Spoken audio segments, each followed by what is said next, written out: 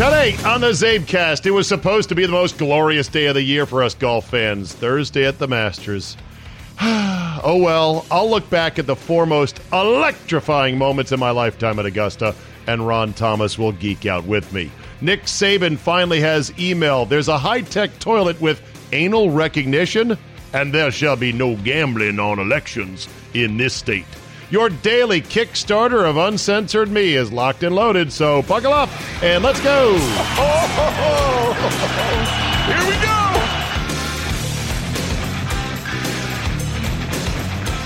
Thursday, April 9th, 2020. Thank you for joining me. Good morning, my neighbors! Thank you! Yes! Yes! You too! And thanks to somebody who is a big Office fan, they say, oh, you want to know when the lockdown is over? I'll tell you when. Yeah, sure. This day will come. It's just a matter of time. Could be 1 month, could be 2 months. 3 months. Could be 4 months. I can see that happening, yes. 8 months. That's a realistic timeline. 11 months. Perhaps. Okay, wait. Now really think hard about this one. 1 year. I could see that as a very real possibility. Yeah, I know. It would be funny if it weren't so devastating to all of America and the economy, but we're going to leave that alone for the moment. Good news, believe it or not, out of the coronavirus shutdown, and it's a small bit of good news, but there's some good news. The Chicago animal shelters, the CACC, that would be the Chicago Area Animal Control or whatever they call it, says for the first time ever, they're out of adoptable dogs. That's right. The last two adoptable dogs, Penn and Allie, were adopted on Sunday, and they say right now we have no dogs ready to adopt. This is the first time ever we have done this. We are amazed at the outpouring of people wanting to help during this time. Of course, this is the perfect time to adopt a dog because you're quarantined at home with the dog. You can help train them and acclimate them and tend to them and everything else.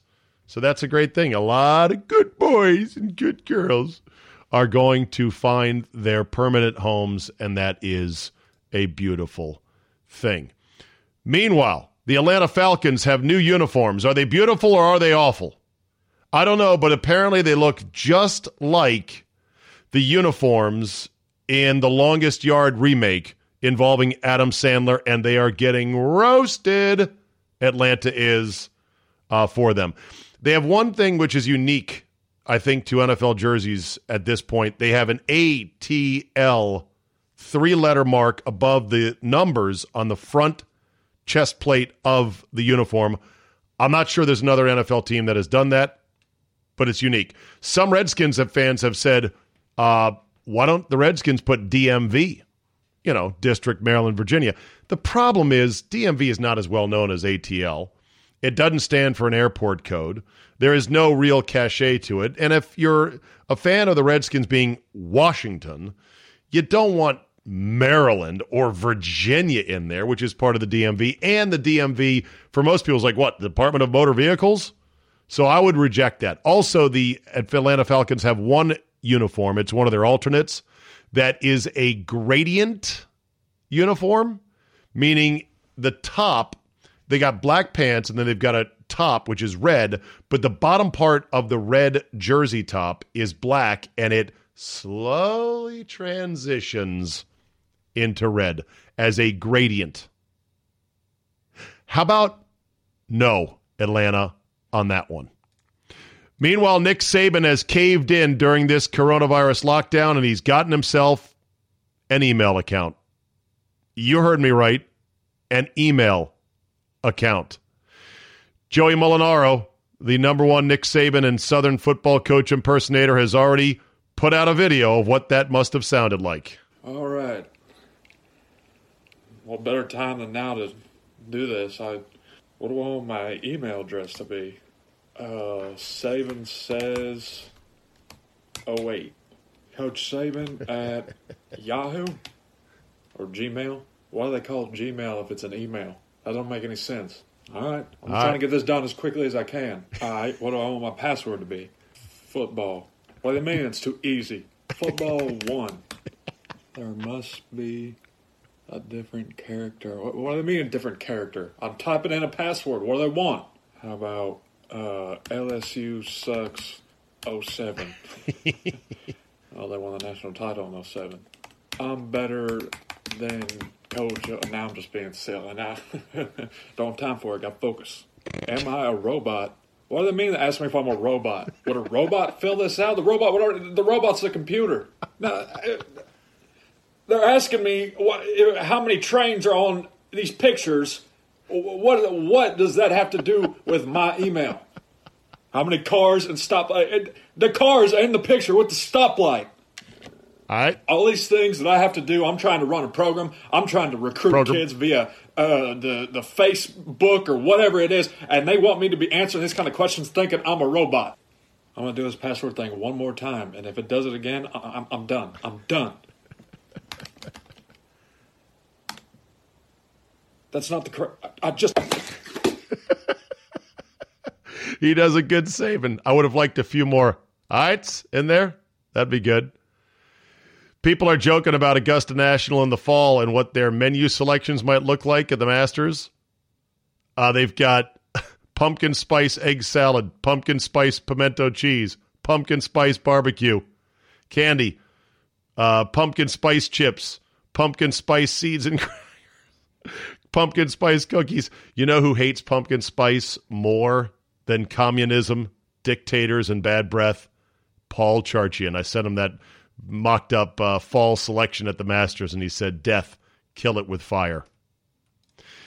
And then there's this. Wimbledon reportedly had been paying $2 million a year for pandemic insurance for the last 17 years. So when this year a pandemic came along, you can't blame Wimbledon for saying, "Cha-ching, our bet has finally paid off." Reportedly, Wimbledon will receive $141 million from the policy after dumping $34 million into it for the last 34 years. I believe the Royal Nation has had a similar situation, and so that's why it's easy for them, or easier for them, to go ahead and pull the plug on this year's event. Appearing on the Pat McAfee show, Peter King said the Dolphins should offer the Bengals not one, not two, not three, but 4 first-round picks for Joe Burrow. I don't even want to listen to the soundbite. I don't care to hear it. It sounds totally Peter King-ish. This is why, while wildly entertaining Peter King may be in his writings about the NFL, and certainly connected in a certain sense that he is, he can't be taken seriously. 4 number ones for Joe Burrow if you're the Miami Dolphins.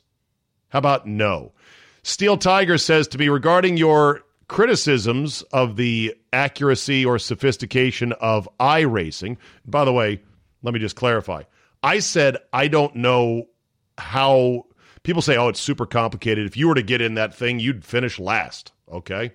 And I just wanted to know what was so complicated about driving a simulated NASCAR car in iRacing. And people filled me in saying they do have variables like rubber buildup on the track and other things that you can adjust. But Steel Tiger says, Zabe, I'm behind on my podcast. I listened to your discussion on iRacing, and you're right, it's not realistic.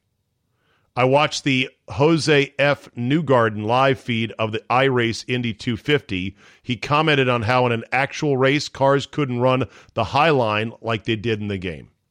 Also, he says, in these iRace simulations, they are not letting the drivers adjust the cars to their personal suspension preferences, which I think is a mistake. But they're actually racing for some nominal prize money. People are betting on these iRaces, and the drivers, for the most part, are taking it seriously. So there's that. And then there's this. Scientists are working on butt recognition for a high-tech toilet that could keep you apprised of minute details in your potential health profile. That's right. It's a high-tech toilet that will basically measure feces every time you one out to detect for, bad things in your stool sample, like cancer and stuff like that. But the key part of the toilet they're working on is butt recognition technology, meaning How do they know it's your ass that's putting that poo in the bowl? Well, they could do a fingerprint scanner on the flusher, but that can be, worked around, or can, not that you would try to trick your own high-tech toilet, but they said there's actually an anal footprint for everybody. And I would imagine if you put a camera under there and it scanned your butt and that balloon knot, I know, it's gross, that it would say, oh, no, that's definitely your ass. That's definitely your sphincter there that I'm looking at, and that is the shape of your ass right there. Mm-hmm.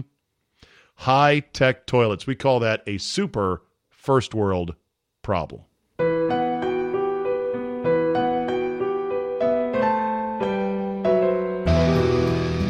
I've had golf friends say to me, don't ever play the haunted Augusta theme again.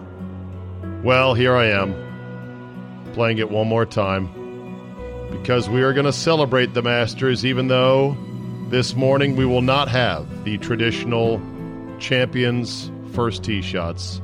We'll have to wait until the fall for that, but we got John Ronas and Ron Gould. John Ronas and Ron Gould? What's wrong with me?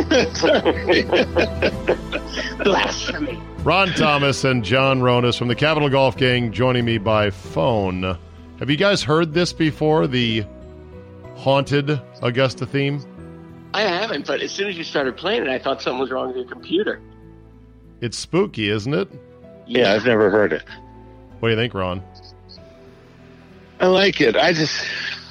I'm just bummed out. Yeah, I'm bummed out too. Yeah. I find myself bouncing through all the Kubler-Ross stages of grief all over again. I think I've finally made it to that acceptance phase, and then it's like you hit a chute in Chutes and Ladders, and you're right back to square one, and you are super hot pissed at everything. But they are going to have it in November, so we've got that to look forward to. Let's cross our fingers. Yeah, exactly. All right, so I'm going to let you guys have a comment on the Masters, open-ended comment, and I'm going to walk through. I've got my 4 most electrifying moments in Masters history. My personal favorites. There's going to be some you say, how can you leave this out? I've got audio of each of them, and then I want you guys to comment on it. But first, let me just give you an open-ended invite to say something about the Masters, and we'll start with you, Mr. Thomas. Your thoughts? Well, it was always, for so many years, it's been, the kickoff to the season, to the golf season. It's kind of like, as far as NASCAR goes, it's always strange that they have the Daytona 500 that opens up their season, but there's nothing strange about the Masters opening up the season. I mean, my goodness, all I do, if I look at an azalea bush, my immediate thought is the Masters. Yeah. If I look at a beautiful pond, my immediate thought is the Masters. Or if I look at a beautiful loblolly pine, anywhere I am, doesn't matter. I could be in Pinehurst. Instead of thinking about Pinehurst, I think about Augusta. Pine needles. It's everything to me when it comes to golf. So many memories. And the wonderful thing is about the Masters is everybody watches the Masters. I mean, my goodness, I can always count on talking to my mother on Sunday, Masters Sunday, and my father, both mom and dad, not golfers, but for sure they'll say, we're ready for the Masters. Yeah. And it just crosses all boundaries, borders, and it unifies and unites. Because it's that special. Because it's that special. Mr. Ronas, your thoughts? Yeah, to me, the Masters one is a place of hallowed ground as far as I'm concerned. And I think we've all been there. I've been there. I've never been. Oh, you haven't, Ronnie? Nope, I always claimed I wasn't going to go until I got an invite to play. Okay, well, I'm going to invite you. And to play. We're not going to play, but we're going to go. Does the Mid-Am champ get an invite? Absolutely. Well, there you go, Ron. Yeah. There's your ticket. I know. There's your ticket. I might have to give you another ticket before that. But so the Masters, when you walk, I compare it to Dorothy opening the door to Munchkin Land. You walk in there, and it's just a different shine. And it is a very – I can't even describe it. It's a holy place for golfers. I don't want to get crazy with that. But when you walk through there, you just feel the ooze of history and the respect that the game of golf has been shown at Augusta, and the beginnings with Bobby Jones, and how the tournament has evolved and how it's overcome some of its difficulties, and how it's just a beacon of light for the start of the golf season and the major that it represents.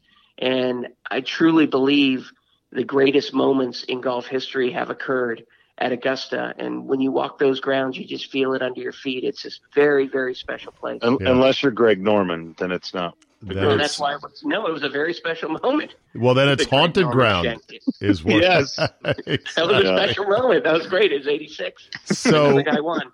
I look at Augusta, boys, and I look at the Masters as the personification of perfection in sports. And that perfection in sports is something that every athlete and every team reaches for, and they dig deep to try to gain it. But perfection, you can only jump up, and most people can only jump up and maybe graze their fingers at the underbelly of perfection. But what the Masters has done is they have grabbed perfection. They have taken it down off the highest shelf of awesomeness, and they have put it on their back like a coat and said, this fits just nice. And they've done it because they have said no to certain things that all others would never say no to, whether it's the gouging of the prices or the widening of the field to include more players or this or that or the other. The Masters has known all along when and where to say no to preserve the integrity of what they do, and therefore they are the embodiment of sporting perfection every spring. And have also not just stayed there and kept everything the same. They have evolved with the game. Right. They don't say no to everything. They have done some wonderful things. I mean, the bringing Billy Payne, bringing ESPN into the fold and letting them do the par 3 tournament on Wednesday and having total run of the place with their analysts and anchors and doing Sports Center updates was brilliant. ESPN is the show for sports in America. And they did it while at the same time telling ESPN, don't let Berman in the door. We don't want him. That is awesome right there. That is some visionary stuff. The drive, chip, and putt, which I missed dearly last Sunday. The women's, amateur tournament, which I loved last year.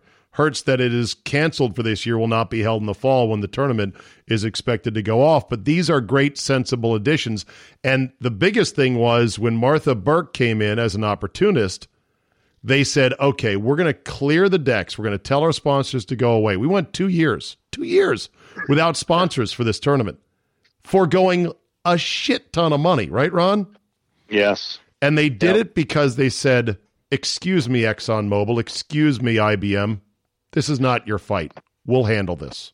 Yeah, and so they did it by ignoring the problem, not accentuating it, not attacking it. Right. They just simply ignored it, and it went away. And whether you like that fight or not, that was their decision to just ignore the situation and let the patrons and the viewers decide if it was an important thing. But then they did. But then when it was time for them to make a paramount move, what do? Not only do they admit a woman as a member, but a black woman as a member. A black conservative woman. A black conservative woman. That's right. Condoleezza Rice. Which had to send Martha Burke and her crowd into a tailspin of, that's not who we wanted. But they were very smart in doing it. Okay, so all that said, let's get to the moments that have made the Masters, and let's get to the heart of it right away. Jack Nicklaus on 16 on Sunday in 1986. I'm going to play the audio, and I want you guys to call out stop when you feel like you need to comment, okay? It's about 1:58, all right? All right?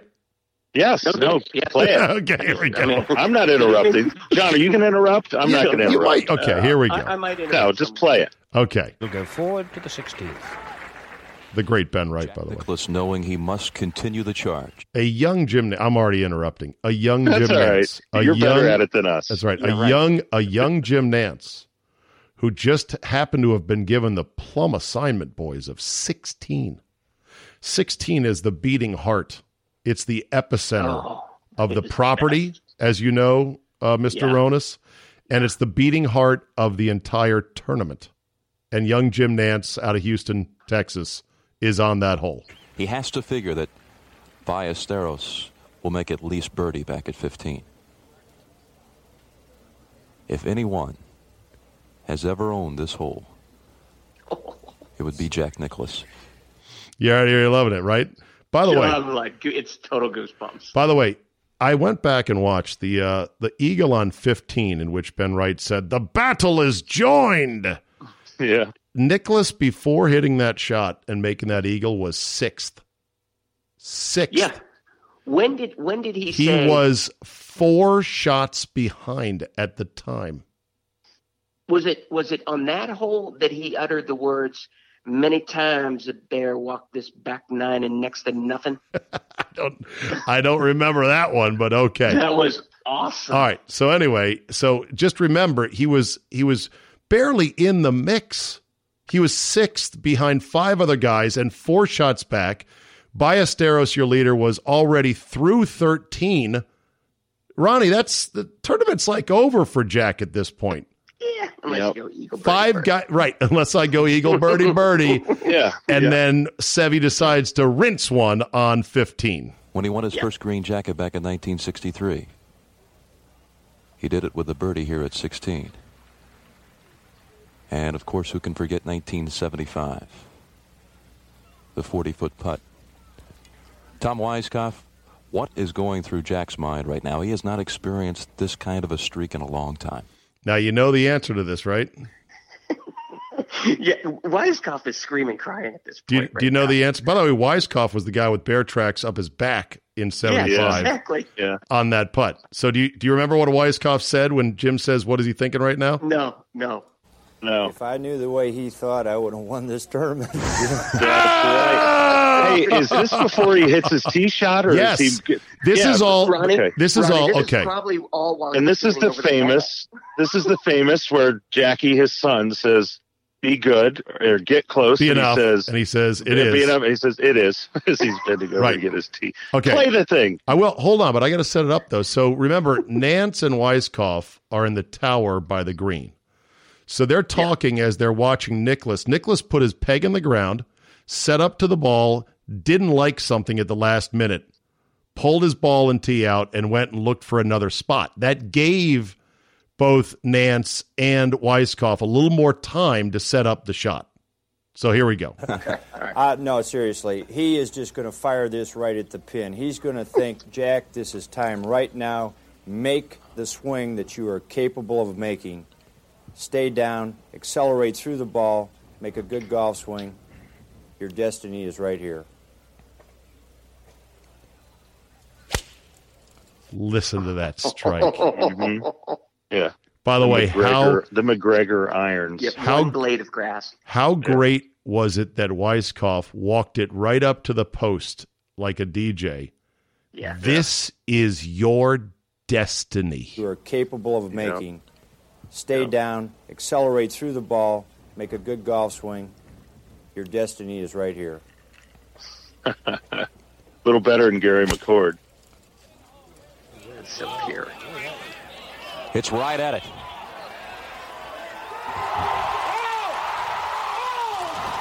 Oh, my.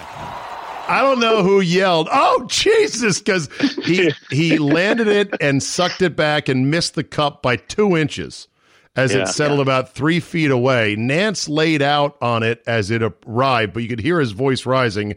It's right on it.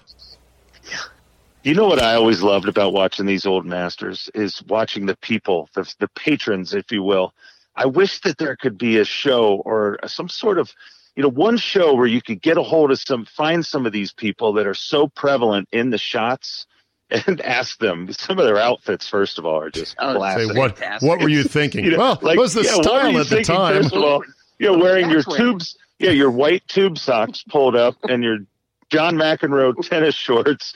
But then some of them have like the visor. Yeah, the visor with like the the terry cloth on the inside, the plastic visor. So here we go. great. Here's the rest of it. It's right at it.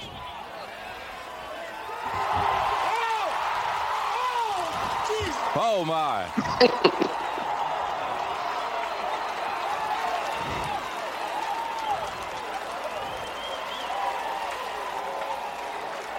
It's got to be one of the greatest moments in sports. Hold on. Back on the tee, he really has no idea just how close he is.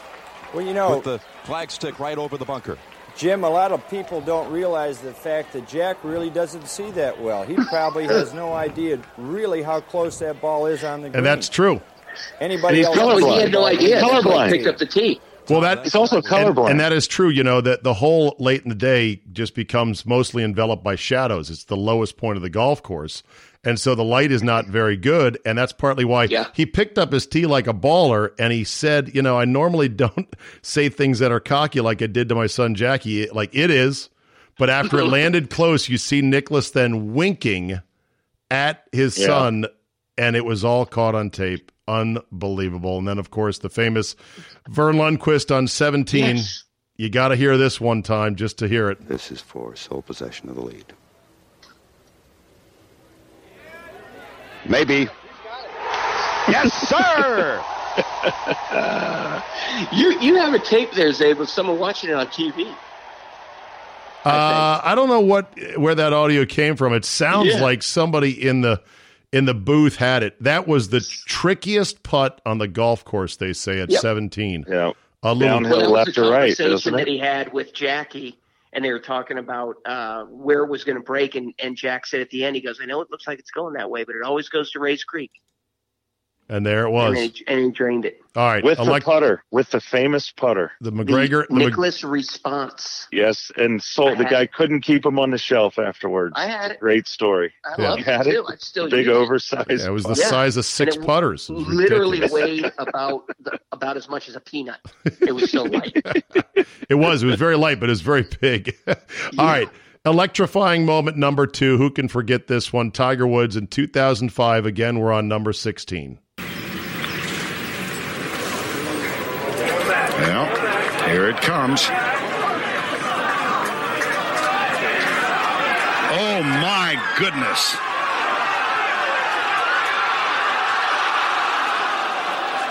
Oh, wow! In your life, have you seen anything like that? No way. It was a wet dream for Nike too. Remember, you could see the Nike logo on the ball. Yeah, It's like stops. Is and that the honest answer is I had never seen anything like that before. No, it was incredible. Is that the most dramatic shot in golf history? For me, it is Dramatic. and the way especially all the immediate elements, aftermath. all the elements of drama. What's on the line? The artistic endeavor that it was to run it up that hill and have it come back. The theatrical pause with the Nike logo doing a bow. And, of course, the great Vern Lundquist with the perfect punctuation. Yeah. And then, my word. And then Stevie and Tiger trying to botching the high five. Yeah, they botched the high five. Well, because they were going to hit their hand because there was so much strength. You kind of inherently you miss because you know it's going to hurt because there's so much power and so much adrenaline. Had Stevie taken off his bib at that point, Ronnie, or with the Valvoline shirt? With the Valvoline, yeah. He race car driver. Speaking of Stevie, it was so incredible that it was almost fake. It was it was staged. Yeah. It's just so remarkable. You know what it reminded me of more than anything? The gopher and the blowing up the golf course in Caddyshack. It's like the crowd was so loud that the earth was shaking and the ball went in. Listen to how the crowd goes silent because they think the shot has ended.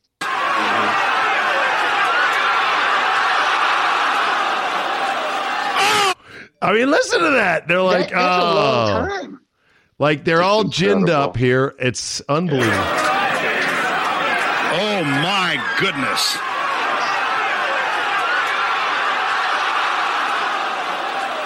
Oh, wow. That's 7 seconds, Abe. Incredible. Speaking you literally have to hit a perfect shot. But not only that, but under the pressure, the hands, there's not a person in the world besides Jack Nicklaus, which is why they're arguably the two greatest. But who could ever pull that shot off? I mean, I play competitive golf. I get nervous over meaningless shit, and this fucking guy makes it. Well, he makes it. And if you listen to the makes it when he's over that green and he's stalking that, and you hear whoever the announcer was. It might have been someone in the booth talking about it, but they were talking about the angles that he was looking at and things like that, and they didn't even almost understand it at first. Yeah, it's just the greatest. Speaking of Stevie Williams, he was on the bag for this guy's win. Easily one of my favorite golfers because I love nice guys, and when nice guys finally get what they deserve, I'm happy. Adam Scott with a birdie from about 25 feet on 18 in a light rain to get into a playoff with Angel Cabrera, which took several holes and ended almost in pure darkness on 11, with Stevie taking off his whole jumpsuit and making him part of the story on the game, the match or the tournament winning putt. But here was the one on 18 that prompted his incredible double fist pumping reaction. That is one of my favorite still photos of all time, where he's screaming, "Come on, Aussie, Aussie, Aussie, oi." Adam Scott. Yeah, maybe this is kind of like the golfing gods are watching this one. That'll do. He had a putt on the 72nd at Lytham to tie Ernie. This right here could be the biggest moment of his career. Adam Scott! Yes! Unreal! If only he wasn't using that broomstick. I know. You know. No muscles in his arms either when he's doing that, right? Yeah, right. No, like he's not like a perfect human stuff. He's still good too. I know he's still good. Yeah. Here, listen to this. Jim, did I just lip read him? He screamed, "Come on, Aussies." I'm sure he did. I think there's a saying called "Come on, Aussies, come on," which is sort of an Australian national sporting chant. Right. You know, "Come on, Aussies, come on." There's also a great photo of Adam Scott putting on his green jacket in the rain, in the dark, and there's a big photographer's flash that goes off right behind him, and it illuminates him in a halo almost as if he is not from this world. It's one of the most jaw-dropping photos ever. I love that moment. And then there's this, maybe the most amazing shot to win a major championship ever. Bubba from parts unknown in 2012 in a playoff against what me worry, Alfred E. Neumann, a.k.a. Louis Oosthuizen. You know, these guys are running on extra adrenaline now, so you go with it, and then your back foot, being Bubba's left foot, could easily slip. Mind you, his feet are all over the show anyway, so forget I just said that. All over the show. He's like Twinkle Toes. He's on his toes and heels. So, you know, he's rewriting the instructional book. See, every time Faldo can say that stuff. Yes. But when McCord says it, it was obnoxious. Yeah, well, six majors than McCord. And it's not forced. Yep. Yeah. By the way, the thing that made this incredible is that he's so deep in the woods, the fans have had to part. So he's now surrounded by a tunnel of fans. And the pressure on pine straw, his ball was on pine straw and it was on part of a little bit of a dead magnolia leaf. So that thing is like a live IED, right, Ronnie, in terms of not having it move? Try to hook a sand wedge 40 yards. It's almost impossible. It wasn't a sand wedge. It was a pitching wedge from 155. Oh, was it really? Yeah. Go with the front number because you'll carry it down. You're going to help fly or float, what you think? He's got a lofted club. Seriously lofted. He told me on the range he hit a wedge, slightly helping, 176 yards on the range. So with a bit of adrenaline, he might get 190. Man, this is 155.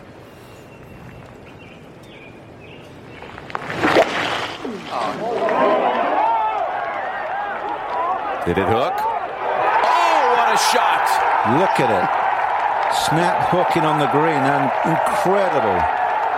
Absolutely incredible. And he takes the hero walk out of the fans, the patrons, as they enclose around him. God, was that freaking believable. Hey, Ronus, Yeah. shot maker. Oh, pure. He doesn't know how to hit a straight ball. So good. The way he moves the ball, it's hard to not like him. You know, there people say he's a dick or whatever. I don't know that. I've never met the guy. But the way he moves the ball is so refreshing. It's so refreshing. It's a little out of control. And this ball isn't easy to move nowadays. That's what they say. No, but he can slice across it with the best of them. Yeah.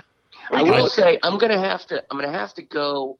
There was one shot besides Tiger's that I think I would put slightly above Bubba, but below Tiger, and that was a chip in on the 11th hole by one Larry, yeah. Funny how I did not include that one. I should have. That's all right. There's so many. That was against a million. Didn't Scott Hoke miss the little putt? Yeah, on 11. Remember on 10, footer. 10 actually. Yep, missed a little 10, tiddler yeah. on number 10. Yeah. There's a photo as well of Seve, who also bowed out on 10. I think it was might have been that year. I forget if it was another year. And they showed him walking back up the 10th fairway with his caddy alone. Oh, after losing in the playoff. And I thought that's got to be the worst walk in golf. Oh, miserable. How does Mike Weir win the Masters? How does Trevor Immelman? There are some moments we don't need to remember. Zach Johnson. We don't need to remember that. Well, Zach Johnson's a multiple Ryder Cupper. I'll give him that. At least, even though he's a GGCSH, a great guy, can't stand him.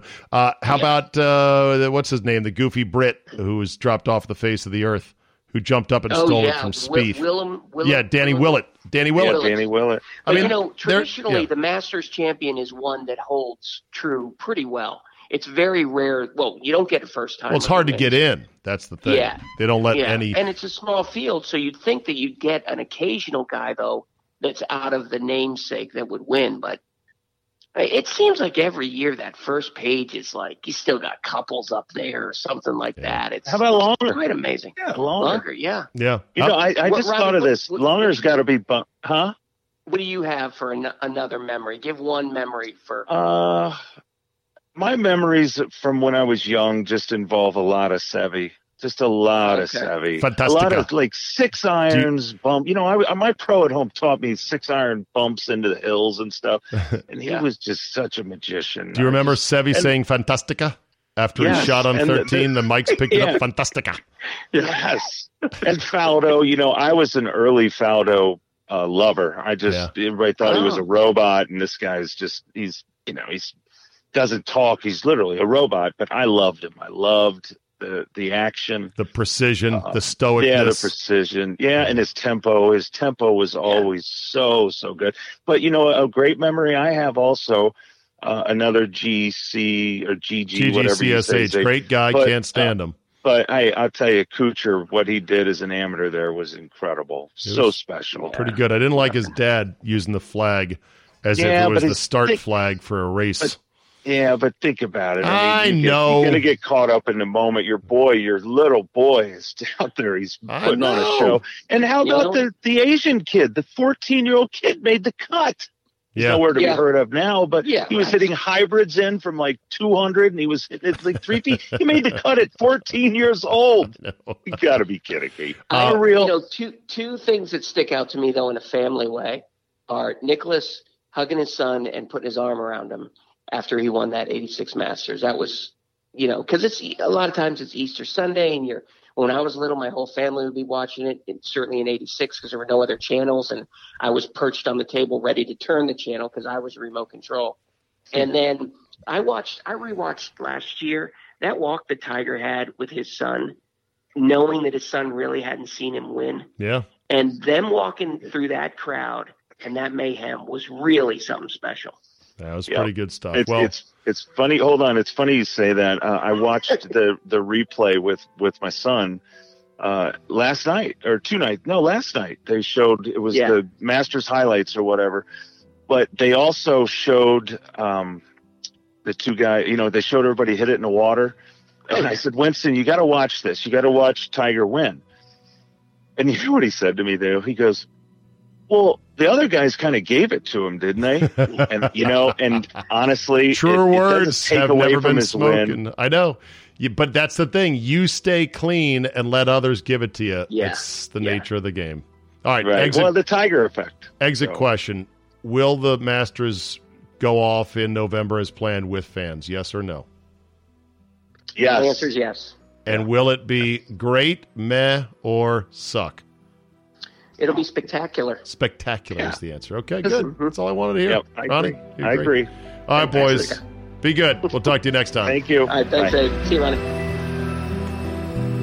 We'll end on this today. There was quite some shock that the first United States state had legalized wagering on elections. FanDuel had apparently lifted their restriction in West Virginia to allow United States wagers on the election. Now, in the UK, they bet on elections all the time. Their elections, our elections, whatever elections you want. Here in the States, though, still a red line for some, for many, if not all. So they had approved it briefly, and then just as soon, Secretary of State Mac Warner shut it down. Said Mr. Warner, the gambling on elections has been illegal in West Virginia since 1868. Gambling on the outcome of an election has no place in our American democracy. Not today, not tomorrow, not ever. This is a terrible idea, and I have no idea why I'm talking like a Southern gentleman. I'm from West Virginia. But let's shut this down right now and be very clear about it. Governor Jim Justice, whose family owns the Greenbrier Resort and its partner FanDuel Sportsbook, which offer the political betting line, said that, yes, they have now reversed the lottery's decision. Safe to say that political betting in West Virginia won't happen, at least not under this administration. West Virginia, where just about anything else is legal or, at worst, not frowned upon. Don't want to bet on the elections. Go figure. That'll be a wrap for today. Thank you so much for downloading and listening. Remember to download the CzabeCast app. It's absolutely free. Helps compile all your CzabeCasts in one neat place. Subscribe to Friday's edition. That way you get 5 days of me, not 4.